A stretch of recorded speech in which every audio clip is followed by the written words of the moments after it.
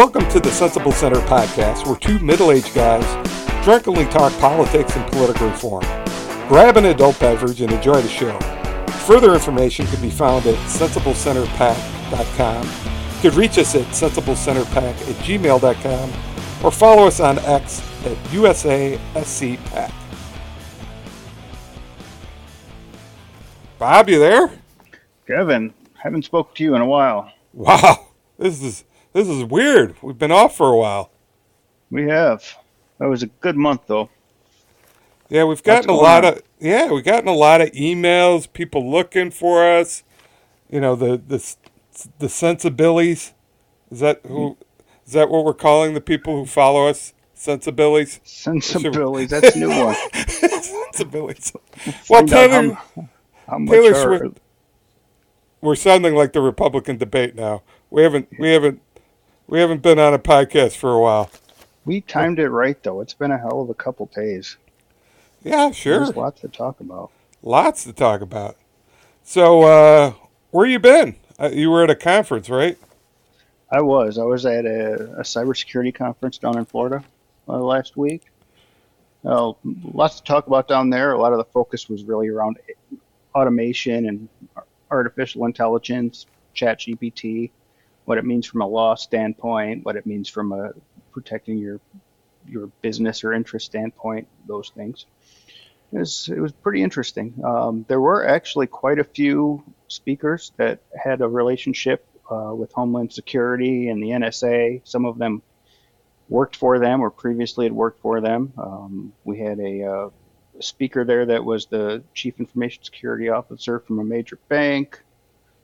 We had a deputy secretary from the NSA there speaking, which was kind of cool. There's really lots going on.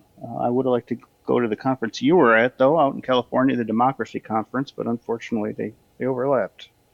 So there wasn't much focus on like cyber warfare or anything like that? Yep.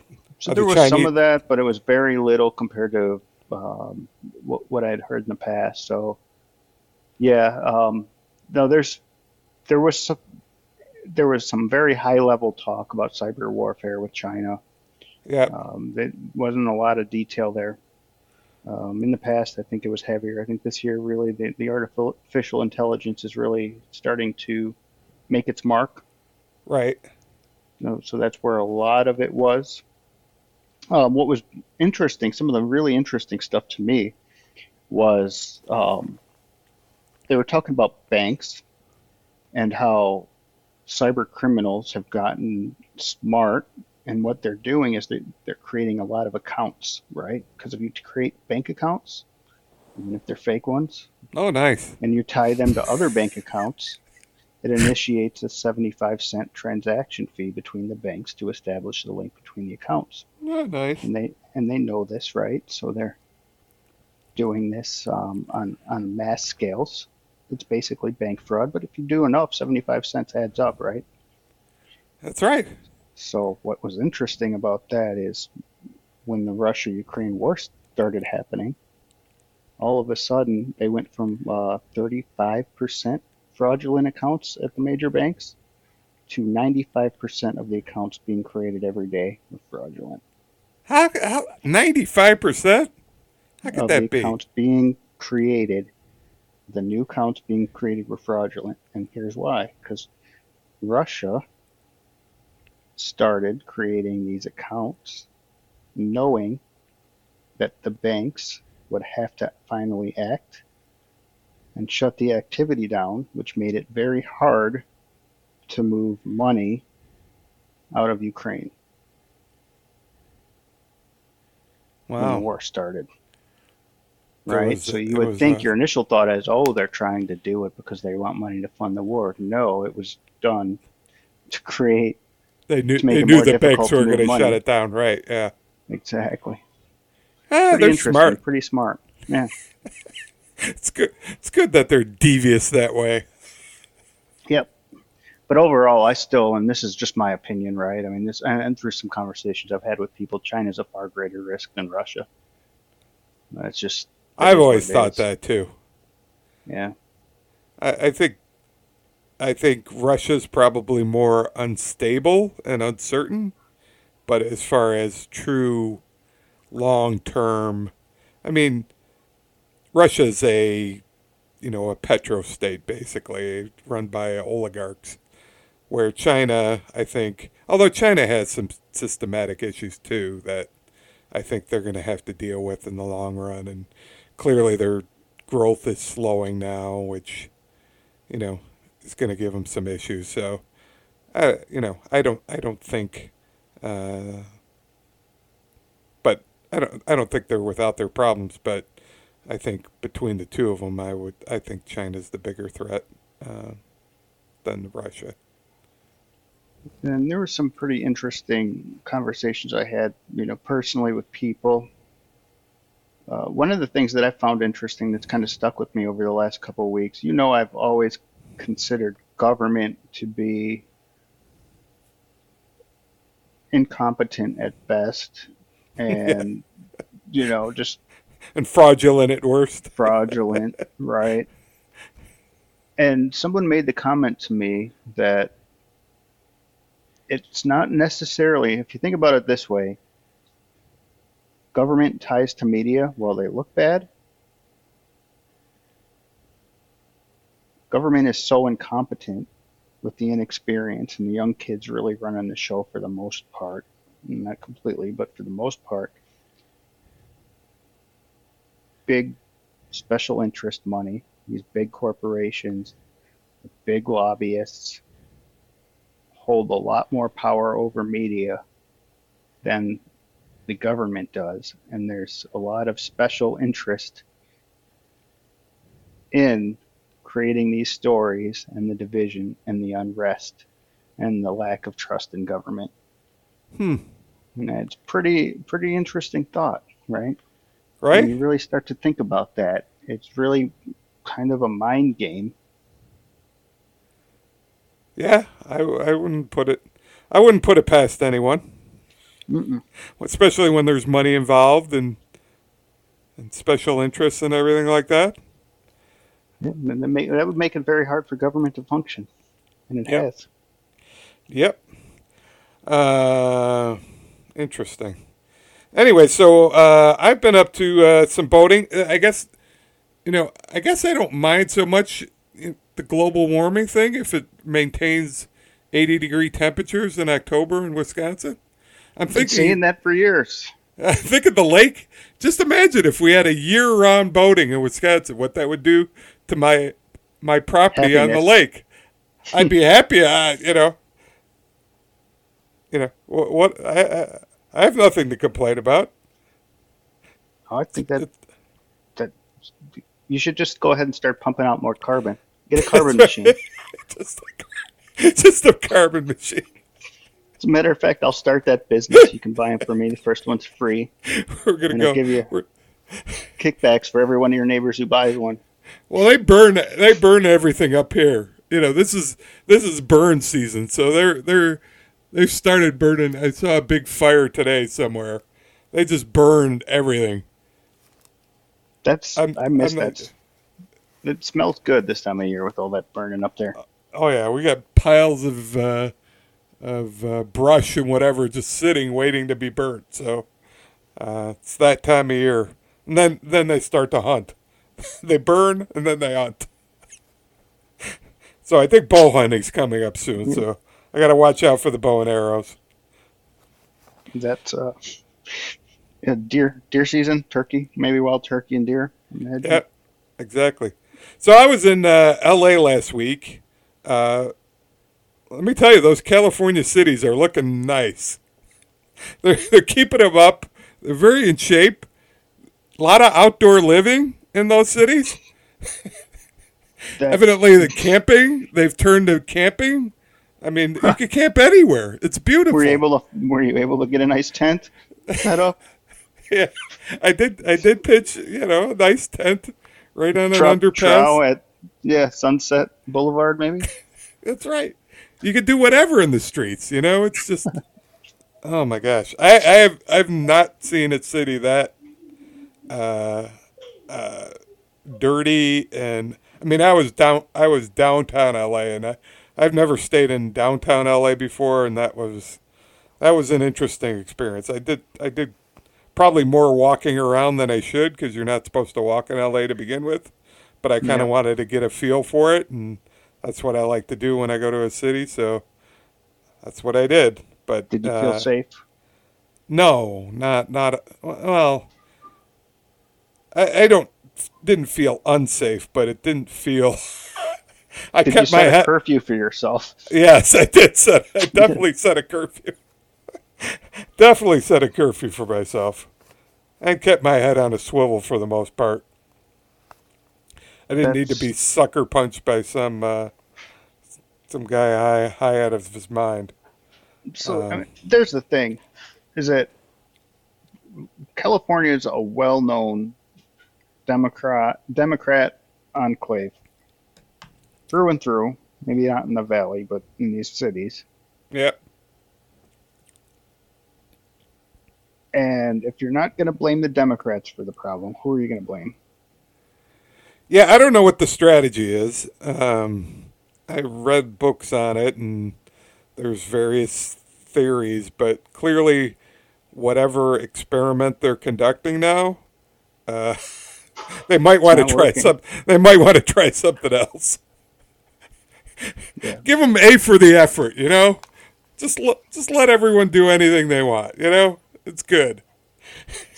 it's not going to get better. That's the problem.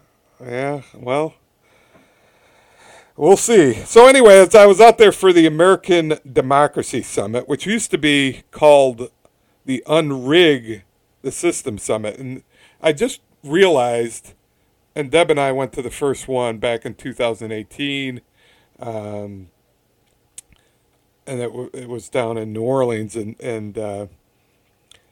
I think they changed the name from Unrig after the 2020 election because I think that concept, because a lot of it has to do with election reform and political reform, they didn't want to kind of hook in with that the elections Yep. are quote unquote rigged or fixed or kind of get into that thing. So I kind of understand why they changed the name, but the concept is the same. So there were about a thousand attendees out there, good crowd.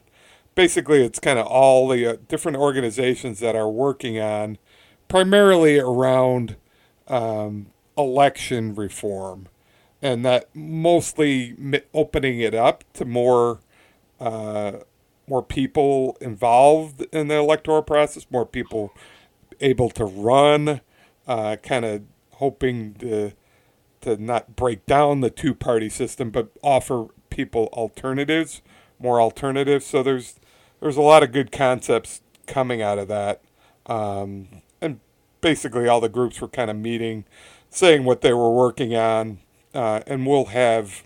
I've made connections with several groups, and we'll have some of them on the podcast in the coming months to kind of talk about what their organization was working on. Um, as I was listening to it, the problem with part of this is that, um, unfortunately, I think some of this stuff is viewed as sort of a left wing movement. Clearly, I think there's more democratic and liberal involvement in some of these movements than conservative involvement. So I think 5 years ago, I kind of had the feeling that they have to be careful with some of these because it should be bipartisan because everyone should want more choice and better elections and all of that. But I think somehow it's sort of getting boxed into a liberal sort of agenda. Um, and definitely there's a bit of wokeness in some of these groups that because what they're looking to do is expand the electorate, getting better representation, which is all good, which is what Americans should be. But again, I think that's sort of now with the polarization that we see is kind of viewed more as a liberal agenda. Because I spoke with somebody who's trying to, I think I mentioned it to you, kind of 100% voting, so making it a civic duty to vote. Yeah, That was that's what right. they Because were. I kind of Uh, uh, challenged that as unconstitutional. yeah, I mean, hopefully we'll get her on the podcast to kind of explain what she's trying to do. That'd be Um, great. I don't think they're planning on forcing people, but kind of just trying to get various cities and states to kind of adopt that kind of thing. Evidently, they do it in Australia um, at this point. In foreign countries, it's more common. So, did Um, anybody there make mention, as you did, of the cleanliness of the streets and all the chaos no, going not at on right all. No, outside? not at all. Yeah, and see that. I mean, maybe that's not what the conference was about, No, it wasn't. right? But But I still kind of see that as very obviously right around you. There's all kinds of chaos because of bad policy, and nobody makes mention of it. That to me is a little suspect. That said, I don't doubt, and I did spend some time on the website today. Actually, I wish I could have gone out there with you, but I spent some time on the site today, just kind of looking over it, scouring it, trying to figure out what they're about. And having done that, well, I can understand where you're coming from, saying they're kind of lean a little bit more liberal because of what they are, and I did gather that from the site. I right. also gather that the cause is noble. Oh yeah, I wouldn't be there, and if I thought that everyone wasn't try to make this a better country and more fair and more free and kind of end the gridlock and polarization. I think everyone's got that sort of view that the system appears to be broken, uh, and then it's sort of everyone's sort of pushing, um, trying different things. Like I said, there's not one overall organization of trying to coordinate this. They put on this convention to say, and some of the hot topics in this convention were ranked choice voting, and they're getting traction. I mean, they're getting states and municipalities to sign up for this stuff, and there's definitely, and we'll talk about open primaries later in the podcast, and they're good, which they're doing now in California and several other states. Um, ranked choice voting, sort of, we talked about democracy dollars, sort of um, publicly funded elections versus getting money from private interests. There's an organization that, several organizations, but there was one primary one that's seeking to get a constitutional amendment in regards to campaign finance and money in politics, which we talked about on a couple podcasts ago, and we'll hopefully get the organization's called American Promise, so hopefully we'll get. I talked with a director there. Hopefully, we'll get him on the podcast to kind of explain. They've got an adoption um, of a non-binding resolution in 22 states saying they want Congress to adopt this amendment. Um, open primaries. So those were some of the things. They also had, unfortunately, the 2020 election was such a sort of a shock to the system that I think they had several secretaries of state there. They had the Secretary of State of Michigan, I think Maine and Maryland there. They were talking about the 2020 election and the challenges, especially the Secretary of State of Michigan. She's been on CNN a lot. And then they had the guy who was responsible for the elections in Maricopa County, Arizona. They talked about all the threats, the physical violence that has been threatened against them. The guy from Maricopa County is actually going around the country and participating in suits against the people who had threatened him, which is good because you got to have pushback. But it seemed like the first day was at least focused in on, okay, we have to defend the system we have right now, right? That we have to make sure 2024 is locked and secured and our election officials feel safe and we're not lose a lot of them, which then will cause additional uncertainty around the election. So they're smart people. They expect many challenges. and it seems like they're preparing for it, but I think a lot of them would rather not. It's sort of a job they didn't sign up for or didn't expect, because we always thought elections are sort of boring, and now they've kind of become a little bit more interesting. But they did say, and I'm going to do it here. They said contact your local election official if you have questions. They said a lot of the conspiracy comes on that people really don't know how elections are run. They said contact your local election official. Usually they'll be happy to tell you what they do, and get involved in the local election. So I mean, they're always looking for volunteers, poll watchers, especially at the polling places. Yeah, exactly. So I'm going to do that here, because I think it's important that we get involved and that we know about it, because otherwise it's a little bit of a black box, right? And so we should know how it works. I thought that was a good idea. A couple interesting things that came up. These quotes that came up. They said the greatest fake news. These were a couple of spoken word artists. The greatest fake news is that we play for two different teams, which again is kind of what we've been talking about here. We agree with that. That's what this is about, right?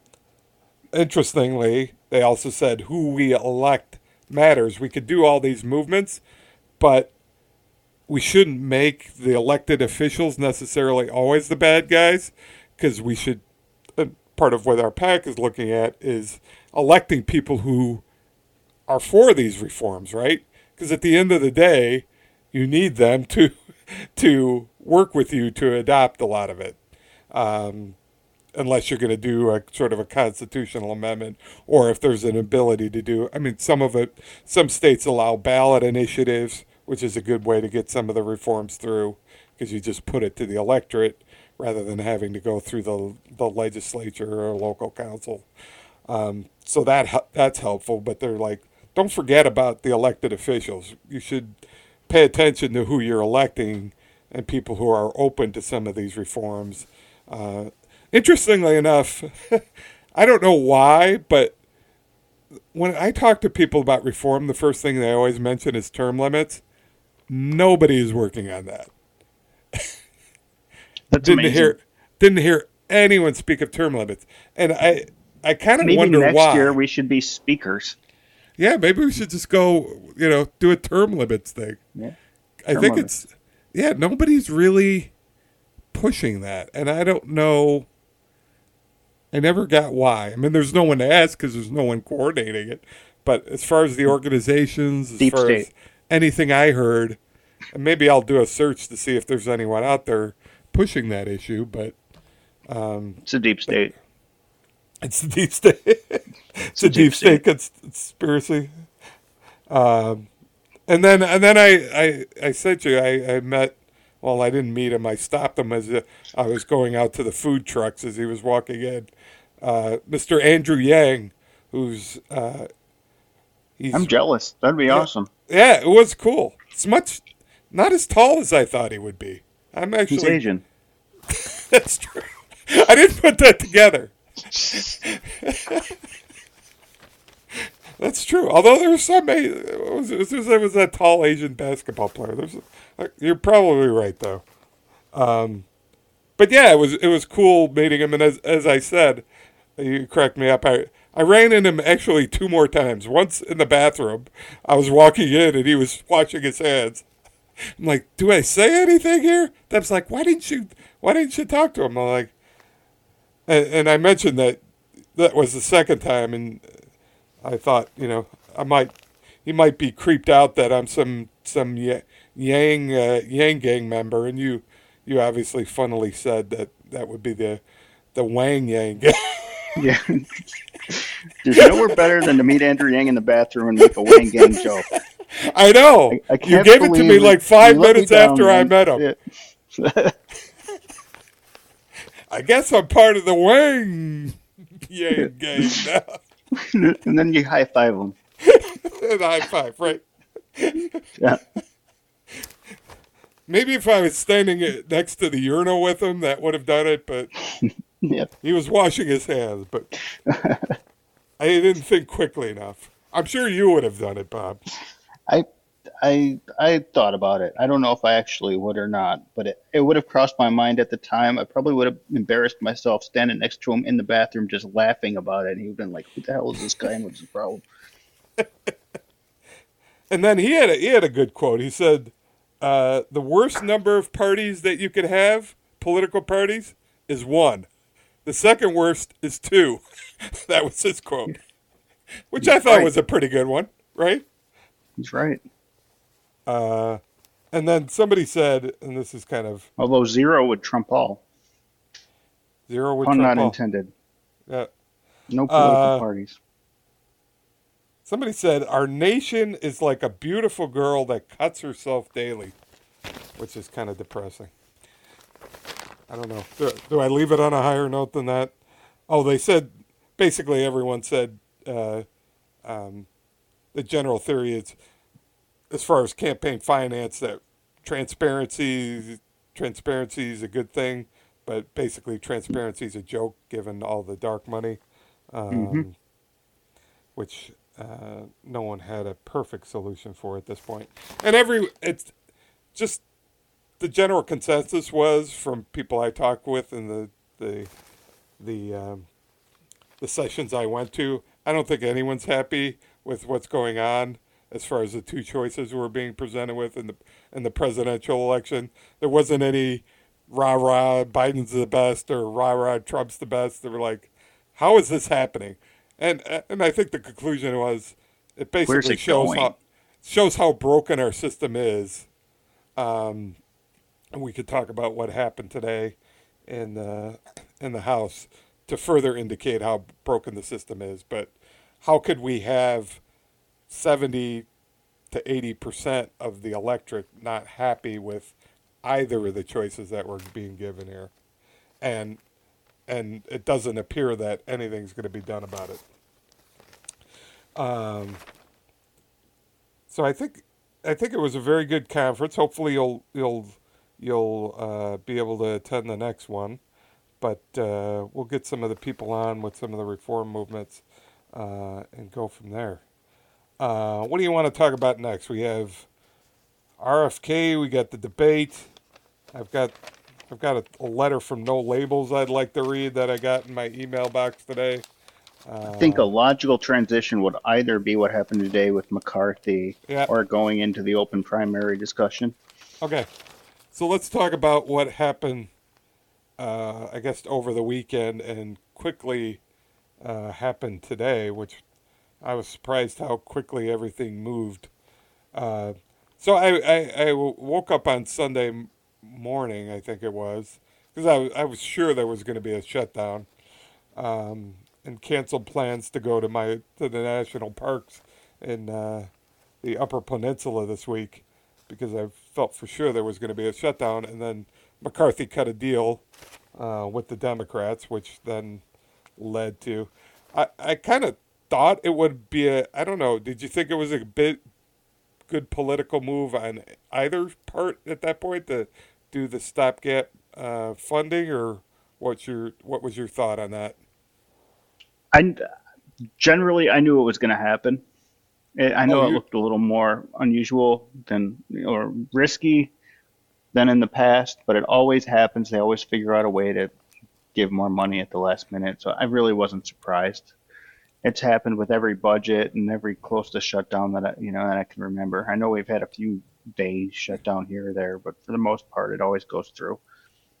Um, that it honestly really didn't surprise me. And a large part of that getting approved was through help of Democrats, which is what oh really yeah, surprised me today because I think the Democrats missed a huge opportunity today that's what I was by not saying. helping McCarthy.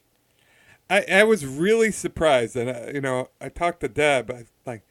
I think the Democrats could really change it up here, change the dynamic, and then they came out. They caucused, and Jeffries came out and said, basically, we don't trust them because at the end of the day, it was the Democrats and I mean, Lauren Boebert didn't even vote to vacate him. Right. I mean, there was 8 Republicans and the rest Democrats just kicked the Republican Speaker of the House out. And I So, think McCarthy believed that too, because he started the day confident that he was going to be fine and in office, just the way he was talking. And then as the day went on, you could tell it was a little more shaky. But yeah, they missed a huge opportunity. They could have gained some sway with him, had an opportunity to push more of their agenda through to the Senate, and then really stick it to the hard right and say, see, your hard right agenda and your hard right attitude and my way or the highway doesn't work. And as a result of it, the Democrats won. I mean, it would have been a huge fundraising opportunity, a huge messaging opportunity, and they just dropped the ball on it. I can't believe it. Um, it it was also an opportunity for them to create more discontent and division among the GOP and their voting base, because the voting base who were funding these kind of the right, far right, if you will, dissidents, or I'm going to call them independent right dissidents that are a little further from the core of the party, it would have really angered them and the people that are funding them in their base. And I, I'm kind of surprised. That's how I expected it to go the whole day when I woke up this morning and said the Dems are going to vote, keep McCarthy in office, and then McCarthy will be working with it'll blunt the far right, and he'll be working with the president for the next year and a half. Didn't happen. so I guess the question is in regards to is there something that we're missing here? Assuming that the Democrats are idiots and miss this opportunity, let's take that as a premise, rightly or wrongly. Is there something that we're missing? That this is a good political strategy for them to kind of just, I mean, it is sort of letting the Republicans hang in the wind, right? Sure. Again, Yeah, it'll right? be. I mean, now the Republicans are going to have a hard time getting the next one passed, the next budget passed, let alone getting a speaker passed. I don't know how they're going to do that. So do you think this puts the Democrats in a better negotiating? I'm like, shouldn't they just say, okay, we're going to give you a list of 5. Turn to the moderate Republicans, which is everyone except for probably 20 or 25, part of the Freedom Maybe Caucus or whatever, and say, here are 5 people that we think we can work with. You vote for them. You bring them up. We're going to vote for them too. We didn't like McCarthy. We didn't trust him. There was too many bird bridges. But here's a list of 5 Republicans that we think we can work with. I don't know if this is going on behind closed doors, but you think that would make sense to me if that was their ultimate strategy, is to kind of use their leverage, saying we're not going to let you hang in the wind. Uh, we didn't like McCarthy. You need to come. We that need to might come work. up with somebody else. I don't know if that's. I doubt that's what's going to happen I do wonder if because that it's makes too much sense. it lets Biden, it takes some of the pressure off Biden, because the story for the foreseeable future is going to be what's going on in the House rather than the economy and Biden's failures and inability to speak a sentence. So that's kind of how I see it. That's the way my brain goes, is look at the left hand while the right hand's doing something else, sort of thing. Um, we'll see. It's But going to and be very interesting. but at the end of the day, McCarthy created this on his own because to get the speakership, he He agreed to it. caved. Right. Which, again, the Democrats could have saved him from, right? All it took was 10 Democrats or Not even, whatever, yeah, and they could have 6 saved something. them from agreeing to these provisions that the extreme of his party. It's just, I don't know what anyone gets out of it. Here's what's interesting to me. The Republicans that are really causing the issues, Marjorie Taylor Greene, Getz, the other ones, they're making more money, and it's well documented, off of social media than big business.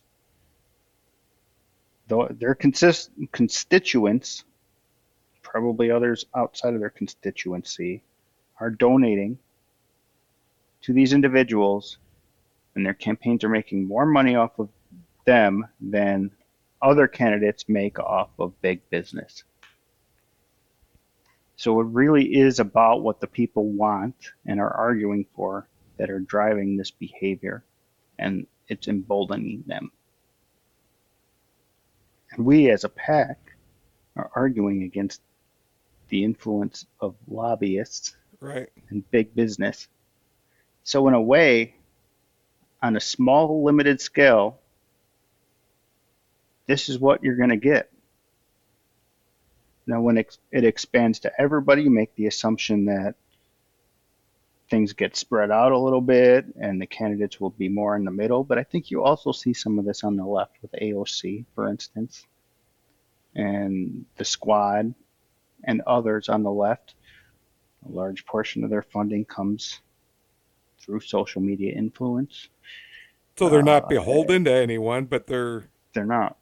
they could still be extreme, you're saying, because they've appealed Exactly. to extreme segments. And the only way around that is to get to put them in the corner, right? Because the country's divided fairly equally. So both parties, and this is what we call the sensible center, need to isolate their extremes. And they just can't seem to get to do that. And part of it is the system set up to not reward that because they're fearing that they're going to be primaried or whatnot within. So they want to retain power. They Sure. want to retain their position, which is part of the problem. If there were term limits or some of these other things, they The wouldn't have that. primary threat They is wouldn't less, have that. though, when you've got more money than everybody else and it's coming from social media or, your individuals rather than big business. That's Agreed. the I mean, thing. Yeah. and that's an interesting way to fundraise, and that's an interesting way to. I mean, it appears more democratic, and but again, like you said, they're not really beholden to anybody but their constituents, and yet they could still be an extreme, probably more extreme, by doing that, right? Sure.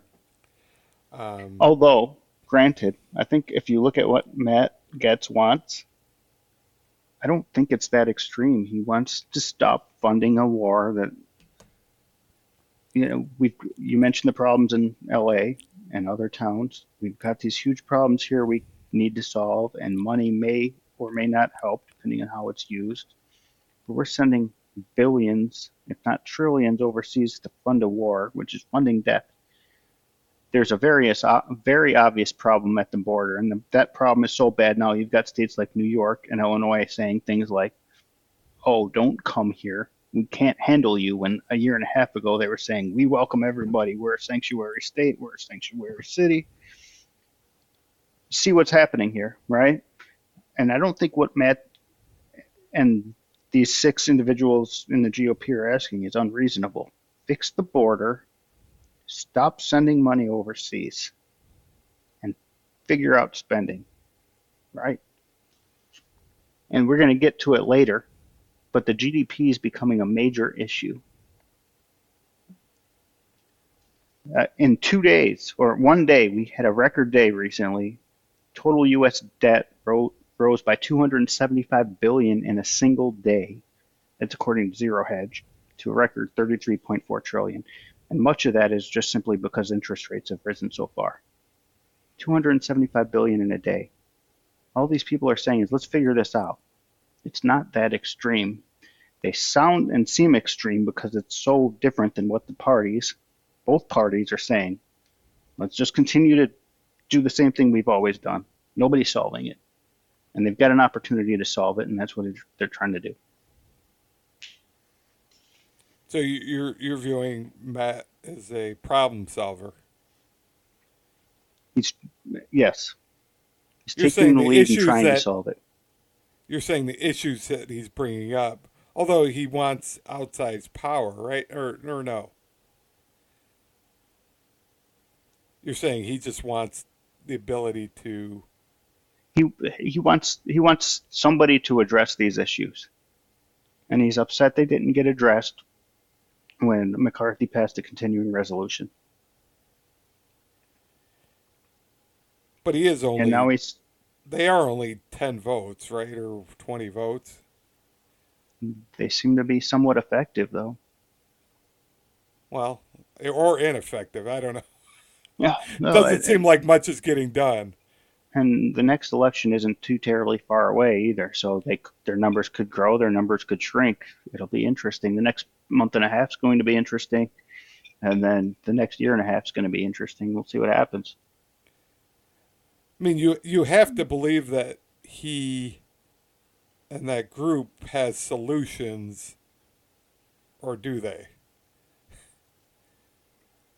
Because What's interesting to me about all of this is this unrest and this unsurety of what is going to happen over the next 45 days is just going to make interest rates rise further, which is going to hurt the amount of interest on our debt that's happening further. And it has a very real risk of tanking the economy further, putting a lot more stress on banks. And of course, those that need the banks to borrow money. It's going to be really interesting to see what happens. And the Fed sooner or later might have to step in as well, because as you know, you can see the bonds falling in value, right? Yields are going way up. So the whole thing is really, I mean, it's an interesting place and time. And if you really look at market dynamics right now, there's a lot of first times in history going on. And McCarthy today was a first time in our history that a speaker's been removed like that. hey, Bob, now that we've talked Maybe. about interest rates and have a depressing story about the whole financial future of the country and the markets, let's talk about what we're drinking because I'm drinking, what a high school teenager would be drinking at this time of year. I'm drinking Cinnamon Blast Captain Morgan's. And I condolences to your morning. I'm probably drinking more of it. It says I think you're supposed to drink it in shots. I'm just drinking it over the rocks like it's like it's a fine bourbon. That's awesome. And it wasn't open, so I've been drinking quite a bit of it. But You steal my breath that is from gonna. someone on the streets of Los Angeles last week? I might. No comment. No comment. I'm sure it was common there. Or did you just loot a liquor store with the crowd? You just went along with everybody else? That's right. Yeah. Uh, but my breath is going to be nice and nice and cinnamon flavored. I can smell that all the way down in Tennessee. It's got a little heat to it. It's got a little heat. So I'm living high off the hog here. What do you got? I'm sure Actually, it's not cinnamon blast. no, I'm Can't be. actually drinking some Rock Hill Farms, which is a Buffalo Trace bourbon. Kind of a rare release. Used to be a little easier to find, not so easy to Rock Hill find anymore. Farms. I've never heard of that one. Yeah, it's got a nice decanter bottle, crystal, with some white print horses and trees on it. Look it up. It's not dissimilar from Blanton's. I believe it's the same blend. It's just a different spot in the warehouse, maybe considered to be a little higher, more upscale from a Blanton's. I'll get you a pour sometime. Does it taste like cinnamon at all? It does not, See, I got but maybe you. this I got next you one on will. that. Try again. I got you on that. Maybe just go brush my teeth and it'll be the same thing. It does taste like toothpaste a little bit. I've run. That reminds me when I was a kid. I don't know how old I was. I couldn't have been very old. My cousin and I used to go down behind my grandfather's bar and steal his vodka, and we'd take those cinnamon, like the candy cane or mint candy cane things, not the candy cane, but the round one, Right? and drop them in there and try to get them to dissolve. And then when they wouldn't dissolve, we'd just shoot it anyway. Yeah, good times. Good times. I must have had a lot of it because my big ice cube is thoroughly melted by now. Maybe it's just the heat coming from the cinnamon blast. I don't know what percent of alcohol this is, but now that Two. I'm 2%, too high. Huh? All right. Let's see where we're at. Let's talk about open primaries. So, do you understand the concept? Do you understand all the different kinds of primaries there are? I do. What I wanted to kind of ask is for you to define open primary, though, for those who were talking or who might be listening. All right. Because when I think about an open primary, I want to go to the extreme, but open primary is actually, and there's a lot of definitions out there. Um, and so I want you to go ahead and just specify what your idea of an open primary is first, and we can go from there. Yeah, I think there's different uh, graduation granularity within open and closed, but basically the idea of a closed is you have to be a registered member of a party to vote in the primary. So if I'm voting a Democratic primary, I have to be a registered with the state election or your local election commission. I have to be a registered Democrat and conversely registered Republican. Open primary would be truly open that anyone could vote. You can only vote in one primary, but you could vote if you're an independent, you could vote for Republican. If you're a Democrat, you could vote for Democrat or Republican. If you're a Democrat, you could vote for an independent. It's all mixed up. But there's individual primaries, but um, you don't have to be affiliated or registered with a party to vote in that primary. So that's kind of the open and closed. And then there's partially open, partially closed, open to unaffiliated voters. So if you're an independent and it's closed and there's not like a third party candidate that allows you to vote in the primary, you're basically not voting in a primary, right? Yep. Which is a problem. There's partial, like I said, there's partially open, partially closed, which then allows some of them allows unaffiliated voters to participate in one of the other primaries, um, and then beyond that, and what we talked about in the democracy summit was too much cinnamon blast for me. Was We got um, ways to go here. I'm losing. I'm losing Throw it, a little Bob. Red Bull in I'm, there. I'm losing it, Bob. Um, what we talked about was within the open primaries. Now there's several states have top two primaries, they call them, or top four. And this is kind of the idea. Generally, everyone thinks that we should have open primaries rather than closed because then it allows sort of more movement between the parties, especially the idea of a closed primary that you have to be a registered to a party to vote in the primary. And we could talk about the pluses and minuses because clearly there are some. But generally, I think the theory is the more open, the better. And the top two and top four are sort of the most open. So in a top two primary, which they have in California, now this is just for state, local, and congressional elections. It's not part of the presidential election. So in California, Democrats, Republicans, and Independents run on the same primary. There's no Republican ticket, there's no Democratic ticket. And then it's similar to how a lot of cities and municipalities run their primaries. I think Chicago does this way, where everyone's just on the same ticket, and the top two, it's sort of a runoff type of system. The top two then go to a runoff. So you could have, and there's not that many states that do this. So the top two right now, and most of it's happened within the last 5 to 10 years. I think California's first top two election was in 2012, and the session I attended was with a bunch of professors, political science professors, and researchers that have kind of looked at what this has done to the legislature and within the elections, and we could talk about what their findings were. But basically, California, Louisiana, Washington, and Nebraska.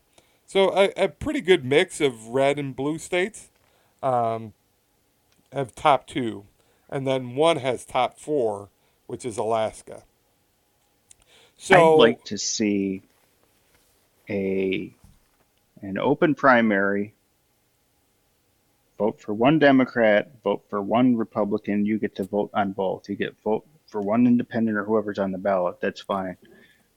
That's how I look at it because I'm looking at it from like football standpoint. It's as much fun to cheer for your most hated team or cheer against your most hated team as it is to cheer for your favorite team, right? And so there's involvement there. I love on Sunday. I watch more football because I like to watch people lose than I would if I just wanted to watch my team. I would be much more involved if I could go to the poll and vote for a person on the other side that I thought gave my favorite candidate the best chance to win. I would absolutely love it. It would have me more involved. I can go there and I can pull the lever for a guy on the left.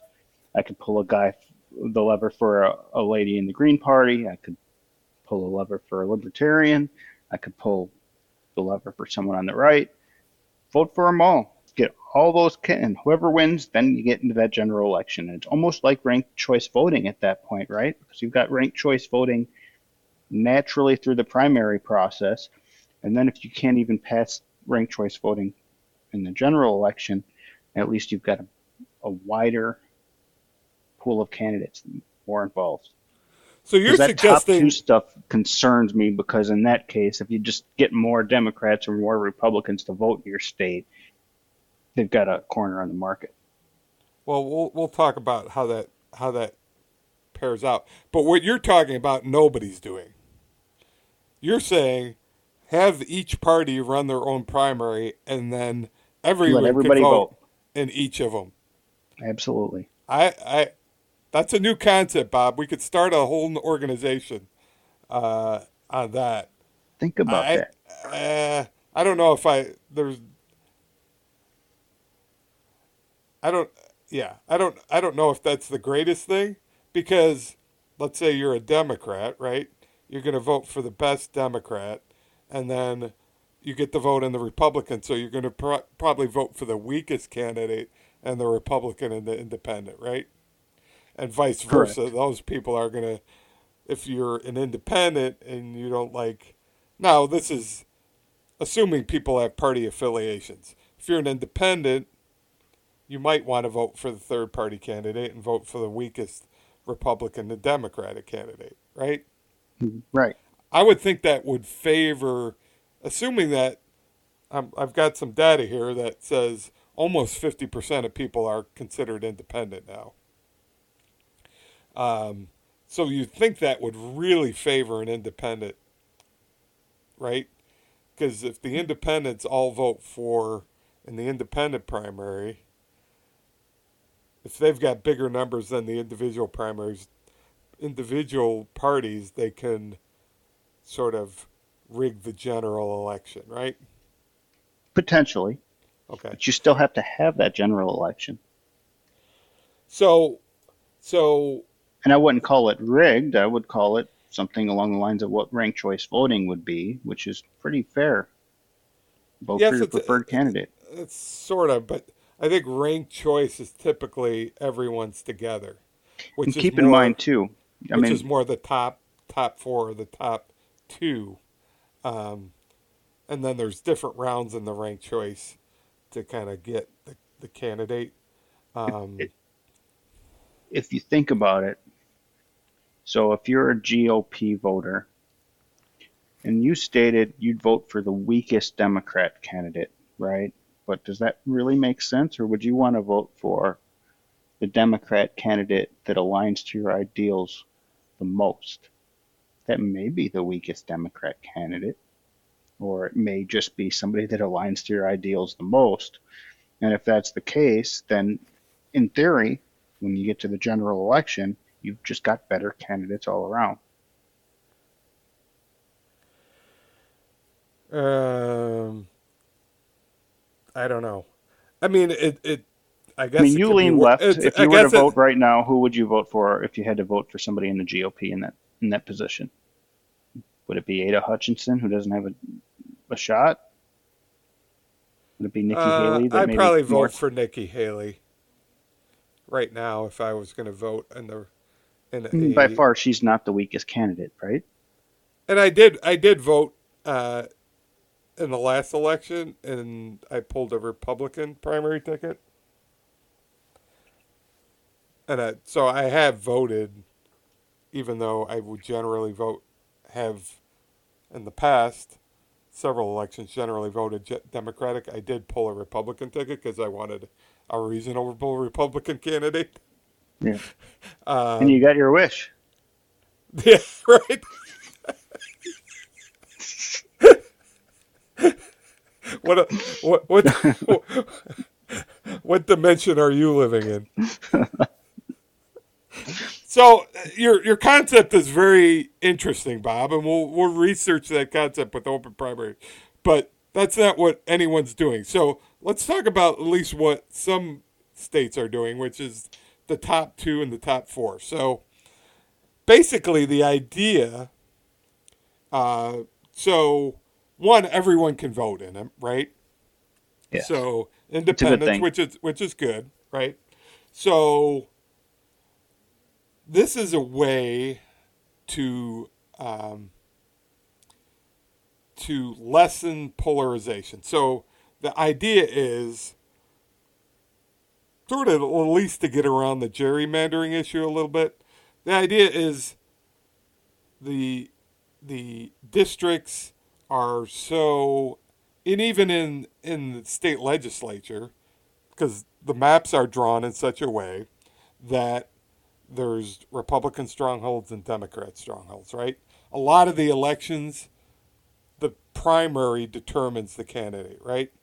Either they run unopposed or they run against the other party and the election's not closed. For a good 70 to 80% of the district, it's not a competitive race. Do you agree with that? I think that's Absolutely. Yep. okay. So, given that system, and that's what they found in California, and this was actually under Schwarzenegger. Schwarzenegger pushed for this top two primary system. So, given that that's the way the maps are drawn, and we haven't gotten around that issue yet, wouldn't it be better to have, um, if it's a Democratic, let's say it's a Democratic district, have two Democrats then run in the general election versus having a Republican alternative, and then everyone could vote for which of the two Democrats they like. Or conversely, it's a Republican district. You have the two top Republicans, and everyone could vote for it. Wouldn't that then moderate? And it does. Just think about it. Moderate who becomes the elected official. They become less extreme because in the system where you've got a locked district and you're a Republican, your incentive is to go as extreme as you can, right? Yeah. And then in Gen. the Well, general, you're. then in the It general depends on where your election, funding's coming from, too. well, but I think that's generally because they talk about, well, we're going to primary this guy because he's a rhino, or the Democrats they're not extreme enough. Basically, it lends to extremism and polarization when you don't have to worry about a general election. But now that Republican, assuming that the next candidate down, he's going to be running against another Republican in the general election. And they have to appeal to everyone in the general election, where the Democrats would probably usually vote for the Democratic guy, right? Even though they're going to lose, I'm a Democrat, I'm going to vote for the Democrat in the general, Yep. versus, oh, I've got two Republicans. I'm going to vote for probably the more moderate of the two Republicans. See how that could, uh, They and have to and find the equilibrium between each other in order to get the most votes. That's what it comes right, down to. yeah. So I think generally, if you're going to assume that the gerrymandering issue is not going to be overcome soon, and the researchers basically said in the session they found about, I don't, they said there's measures for polarization, and they said generally they found about 20% less polarization within the California legislature, and there's not as much gridlock after they instituted this system. Um, However, and there was a guy in the session who was an independent, he pointed out it still hasn't opened it up to independent candidates. It's still almost always have just either a Democrat, or all Republican usually. Sometimes there's still a Democrat and Republican at the top two. I think the idea of the top four might be better, which is what Alaska's doing, or top three, where you'd have the top three or four in the primary, which might include an independent, then goes into the general election. Take the parties off the ballot altogether. I like that idea too. No D, no R on the ballot. No independent. Know who you're voting for. Yeah, I mean that's a way around it too. But basically, the idea behind the open primaries in this top four system is to moderate some of the polarization, hopefully get more people involved. They said, once you look at open elections, there's more people voting, there's more engagement, because you allow the independents, and especially when you do that open, they said there's been more equal representation within the different groups and minority groups and whatnot. So I think it's generally a good thing. The downside of it, like you said, um, in regards to then you really don't have a choice in the general election. But um, I guess what I would ask is, and you mentioned California, so the thought is that you need to campaign to the middle. The question would be, is California, since they enacted this law, come more to the middle, or have they gone more to the extreme? From the outside, it looks like they're more extreme. yeah, I don't That think in said, this. on the I, surface, I'm all for open primaries, but again, I kind of lean towards let everybody vote in every primary, and that's the thing. Open primaries, I think, are a great idea. Absolutely. I just think they need to be tweaked to the point of, one and two in a very liberal district, like you said, it's a loss. But then again, Alaska with the four, actually, Alaska seems like, I mean, they don't. Senators from Alaska and representatives from Alaska don't seem to make a ton of waves. Granted, Murkowski's been in the news here and there, yeah, but um, I mean my Alaska's probably an example of more center result, where I think California may be the opposite. Because California's definitely moved further left over the last 10, 20 years. They used to vote Reagan. They voted for Reagan. they did vote for Reagan. They used to have Republican governors. Yep. I wonder why that is. Why do you think that is?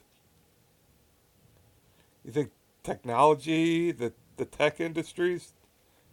I mean, that's something that's kind of grown Um, since the I, Reagan th- days, right? yeah, I think the liberal arts have a heavier influence there, and liberal artists generally lean further to the left. That's part of it. But I'm just I, wondering what's changed in the yeah, state that it's kind of swung, like you said. Um, it's kind logic of would probably say money. It's where the money goes, and right. the Democrats, The tech yep, industry is generally viewed as sort of left. a Yeah, left leaning, and that's kind of grown rim. since the early '80s a lot within California. So maybe that's driving it, and especially since that's San Francisco based, closer to Sacramento, so maybe they have more influence.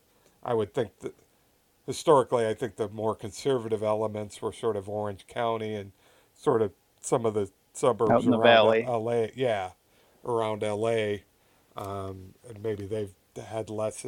Because you think of the defense contractor industry around LA, um, maybe they're not as powerful as the tech now, um, as far as money and funding for elections, especially kind of statewide elections. So Really is interesting. everyone's Because interested in California if politics. if So you think about it, I mean, it's not that different from Texas. Texas now has a lot of tech. They've got a lot of wide open space. California's got a lot of wide open space. yeah. We've got a lot of influence from the southern border. So let's talk a little bit about candidates. Did you see Bill Maher come back? Did you see I did. DeSantis? Did you see I did. DeSantis? I actually I started to like DeSantis. I don't know why.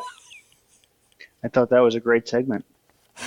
I must be really hard up for a good Republican alternative if I'm if Ron DeSantis. I thought I haven't liked him in the debates at all, but in that discussion with Bill Maher, he came across as little bit personable, little bit more humble, little bit more reasonable than I would have expected.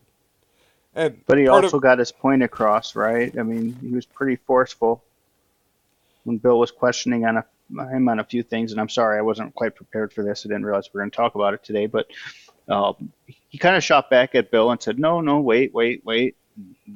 He made his point, and I thought he did it effectively.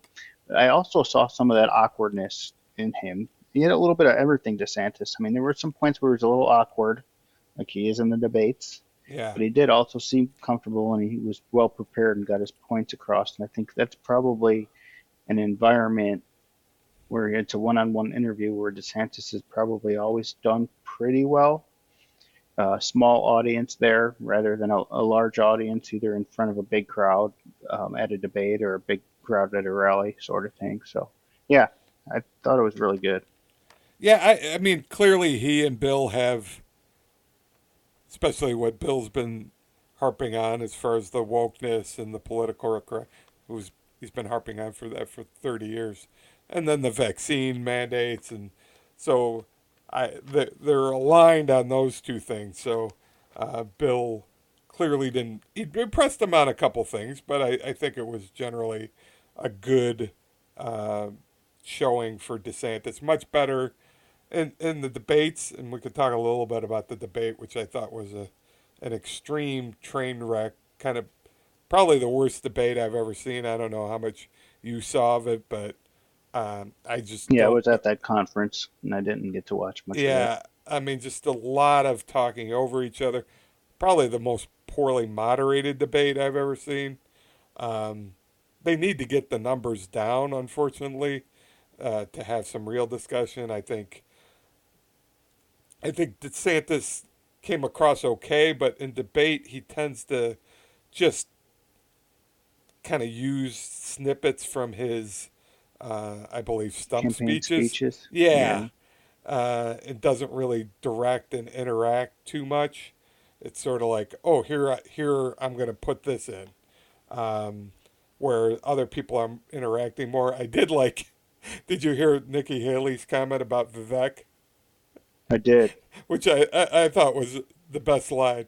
You know, every time I hear you speak, I feel a little dumber, which is a great burn for Yep. Vivek. Although Yeah, because of who he is and what he is. Yeah. I do think Vivek, somebody pulled him aside from the last debate and said he might want to back it off the know-it-all type of. So I think he was a little bit more humble in this one, not generally, but his hair keeps on getting higher for each debate. So I don't know. I It's don't know a, where. and I disagree with that. I think you should be who you are, let people see who you are, and part of what people liked about him is kind of who he is. I mean, that's just me. Yeah. So you I don't don't want think to he see should a moderate refined his? candidate. No, No. be who you are. All right. And that's the problem with that debate stage is everybody seems so manufactured. It's all marketing. Yeah, Just tell us who you are. they need to narrow it down to I think three. Clearly, the guy from North Dakota. Hopefully, I I like Chris Christie, but you know his practice line on Donald Duck went over like a lead balloon. Yeah, didn't care He's for it. like, I hear I'm gonna get it. People Uh, tried to promote the heck out of that on Twitter. I don't mind Team Scott, but he doesn't seem to be. You know, I just don't know where he stands on things. I just not getting a clear sense of him. Um, so I think if they narrowed it down to DeSantis, Nikki, and Vivek, who I think are the top polling group anyway at this point, and let them fight it out a couple more times, I think they would be Yeah, better off. I just don't see Donald showing up at this point to any of them. Uh, I guess DeSantis is going to debate Gavin Newsom, who, who's not even in the race. but he's positioning himself just in case. It's really interesting because a lot of people have the thought that Biden's already planning on backing out, or at least his campaign's going to push him out, and Gavin's going to be the guy. I don't know if that's the case. I feel like Gavin's trying to position himself as best he can in case Biden decides not to run. And I really feel like he shouldn't. I feel like his family should kind of level with him and say, enough's enough. Yeah, But somebody needs to get. I don't know who it would be. Somebody's got to get in his ear and say. Uh, Clearly, Bill Maher tried in his summation, um, kind of saying, you know, you've done your job. Time to move aside. yeah, Um, you're not doing it.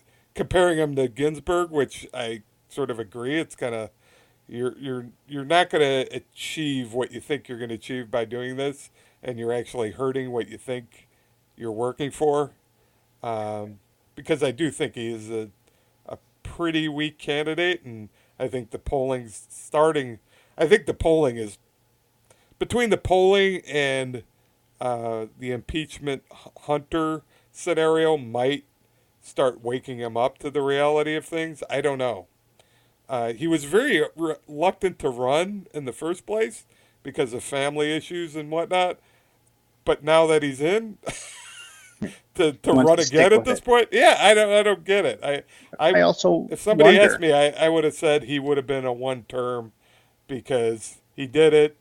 He he I don't know if stabilized. the Democrats want a primary. I do wonder if they know he's going to leave and they're just trying to wait it out so they can appoint somebody around the time of the convention. Yeah, I Because a don't know. primary I could mean, get really messy. Kamala doesn't have a chance, but she'd want to try to run. Newsom would obviously try to run, but I really think they're afraid of somebody like a Bernie Sanders or an RFK coming in and running away with it, and there's not a lot they maybe would be able to do to combat it. so I'm just speaking of which, you sent me that RFK is going to do an independent run, which that's another factor. Not only could it not be Biden and Trump, there could be RFK, there could be a no labels party running, correct? Could be. I mean, it, it's either And going to be Trump, the and then Biden or Newsom even. What's interesting about RFK, right? And to make sure we've talked about it, summarized it properly, he's announced an event in Philadelphia on October 9th.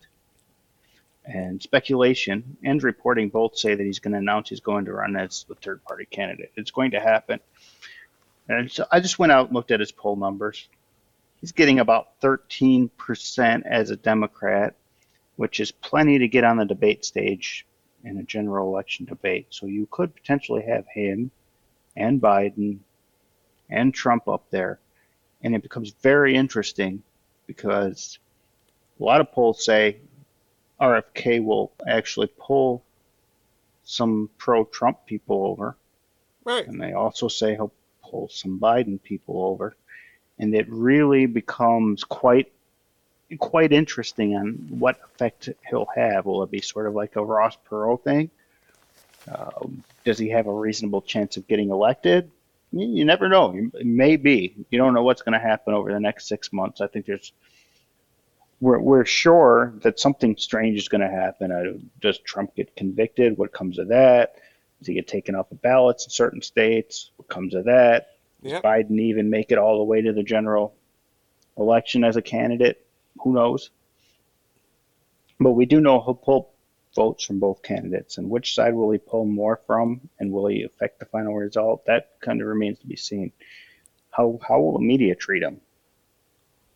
That'll be interesting because they've almost completely ignored him as far as the mainstream media goes to this point as a Democrat because they don't want to be pulling votes from him. But if he gets up on the debate stage in a general election debate, they really can't ignore him anymore. And I think name dropping his father, also RFK, without the junior, and his uncle, John F. Kennedy, will absolutely and certainly have an impact on voters, I think, especially center of the aisle voters. Yeah, I think I'm all for as many people running because clearly we want different choices. So, hey, if a No Labels wants to run, if a RFK wants to run, and let the chips fall where they may. That's what we should be looking at. I'd rather much have that than have to choose between Biden and Trump.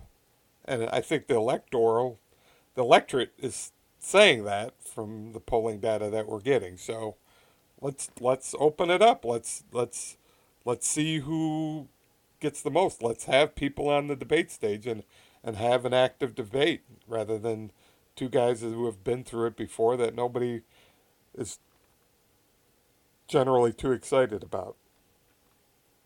Right? It's really good stuff. If you're a political junkie, I think it's Oh, just it's going to be. absolutely, yeah, It's either going to it's be interesting. very interesting or very boring, Bob. I hope it's It's not going to be interesting. boring. It's not going to be boring. You think it's going to be interesting? This McCarthy stuff alone, you can just kind of see where it's leading. Yeah, It's I mean, interesting. yeah, a shakeup would be okay, but it's always be careful what you wish for. A couple of other things. I think you mentioned you wanted a moment of silence for Dianne Feinstein. I forgot to include that in. Do you want to do that now, Bob?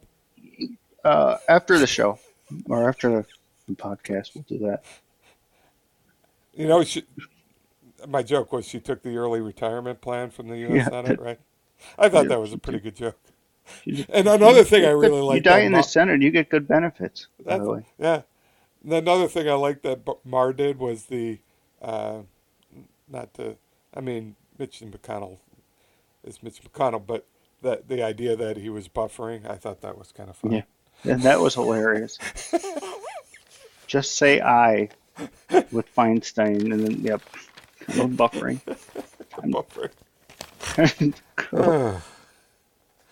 Time to Anyway, call it a career. yeah, time to call it a career. I feel sorry for him, like I said. What else do we have to cover? You got anything else? Let's see. We covered debt rising faster than GDP, correct? Yeah, you're worried about that. I'm I worried am. about the debt now. I used to not be worried about it. Now I'm more worried about it. The one thing that gives me a little confidence is compared to some other countries such as Japan, but not just Japan, there's probably 5 or 10 others. Our percentage of debt compared to GDP isn't that bad.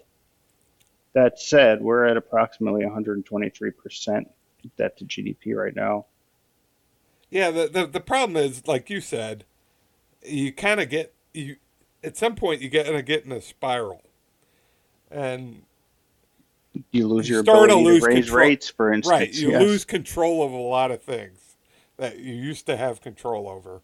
That's my biggest concern. It's not just the debt, but at some point, if you don't take care of it, it it has the ability to spiral out of control.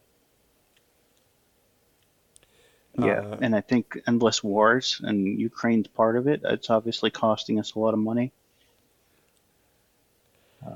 but there's a lot of reasons our debt is a problem now. And with interest rates rising, and now the Fed, they paused last month, and they they did. still, I mean, rates are rising faster than they when they were raising them. So It, it starts to become a real concern, and we can get real deep in it real fast.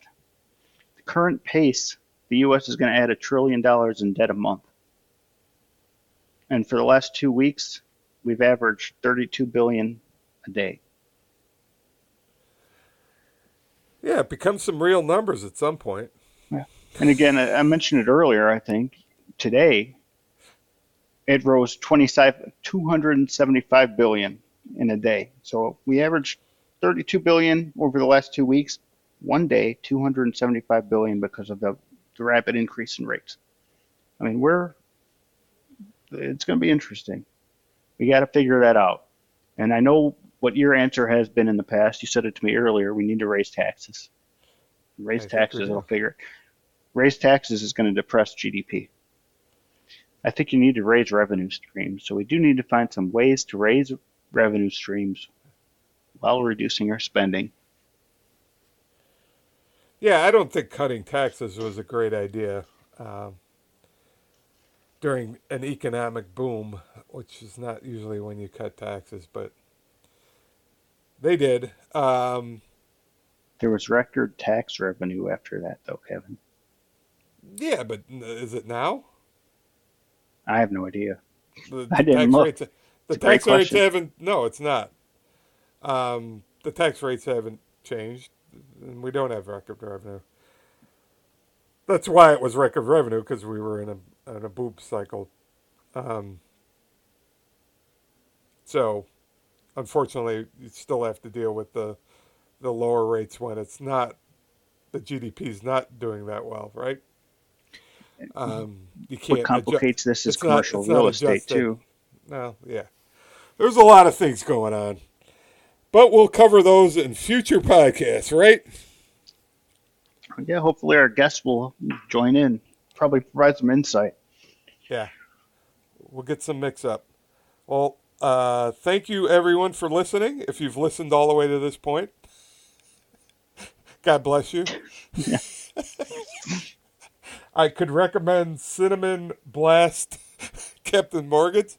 Maybe they'll be a sponsor of the next podcast because I think I'm literally the only one drinking it at this point, and the people on the streets of L.A. The fine folks on the streets of L.A. Kevin doesn't speak for me. Send me all the Cinnamon Blast Captain Morgan you want. I will enjoy your very fine product. All right. Good night, Bob. Night, Kevin. Bye.